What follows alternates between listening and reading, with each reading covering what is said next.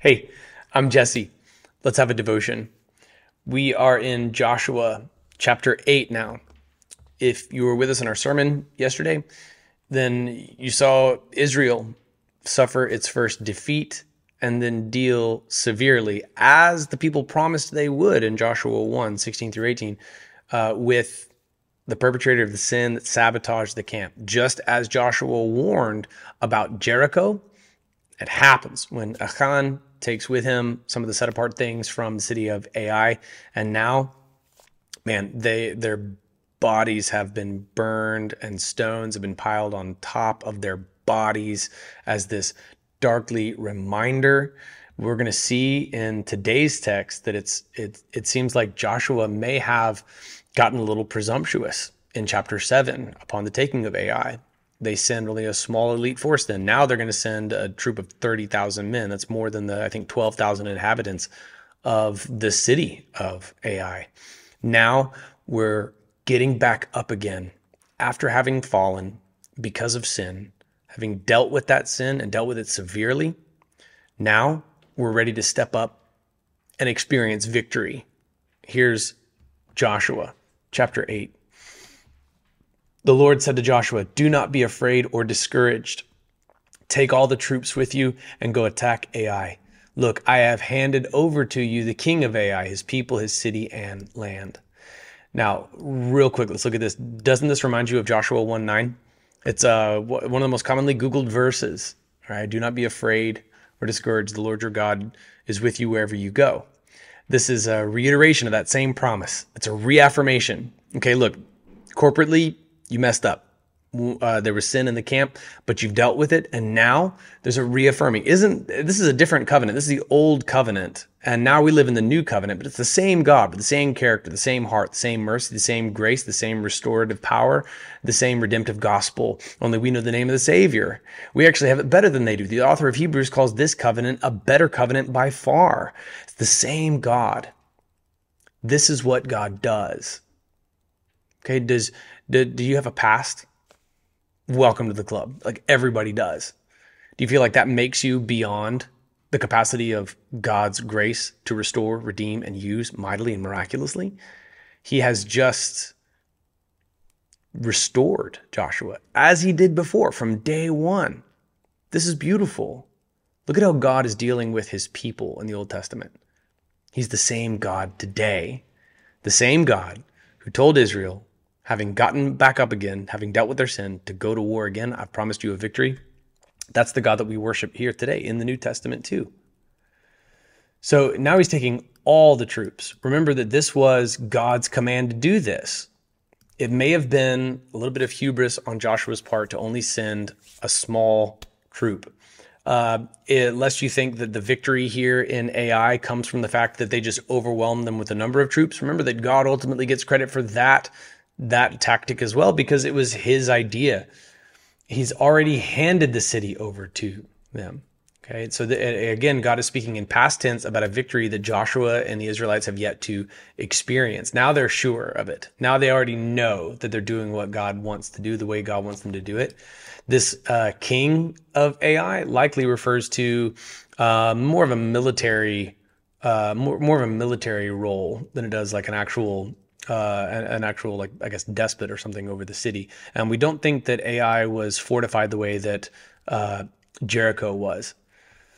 Verse 2, treat Ai and its king as you did Jericho and its king, except that you may plunder its spoil and livestock for yourselves. Set an ambush behind the city. Two different things here. If you're watching on allies.network, you can see that we've just highlighted verse 2. It describes how now Israel's being given permission by God to do something that they haven't had before. They can actually plunder the spoil and the livestock for themselves. When they took Jericho, they killed even the livestock. Everything else was set apart for destruction, and everything else was everything else was not to be touched, not to be trifled with. But now God has given them permission, and so God has shown them grace in this regard. He's also giving them provision. Now, there's something else that's different about this. Now, their tactic is different. They're taking the entire troop, but they're also doing it through an ambush. Now, Based on the location of the city of Ai, there is still to this day a ravine that likely provided a hiding spot for Israel's army to be concealed and then to jump out. So here's the battle plan. Joshua and all the troops set out to attack Ai. Joshua selected 30,000 of his best soldiers and sent them out at night. He commanded them, pay attention. Lie in ambush behind the city, not too far from it, and all of you be ready. Then I and all the people who are with me will approach the city. When they come out against us as they did the first time, we will flee from them. So this is a ruse. We see this tactic emulated in the book of Judges. I think it's chapter 9, maybe again, chapter 17.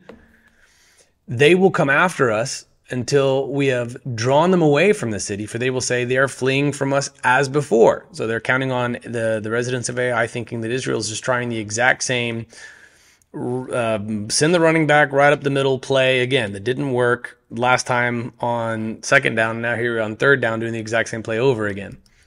While we are fleeing from them, you are to come out of your ambush and seize the city. The Lord your God will hand it over to you. Joshua's not speaking presumptuously here because he's already been told by God, I have handed over to you the king of Ai, his people, the city, and the land. All right, so God has already promised it. So with full authority this time and total confidence, Joshua gives that order. After taking the city, set it on fire. Follow the Lord's command and see that you do as I have ordered you. So Joshua sent them out, and they went to the ambush site and waited between Bethel and Ai to the west of Ai. But he spent that night with the troops. So this is where, to this day, there is a ravine. Between Bethel and Ai is a massive ravine. That could be where Israel's troops hid. So this is the same city, but it's like a different army now.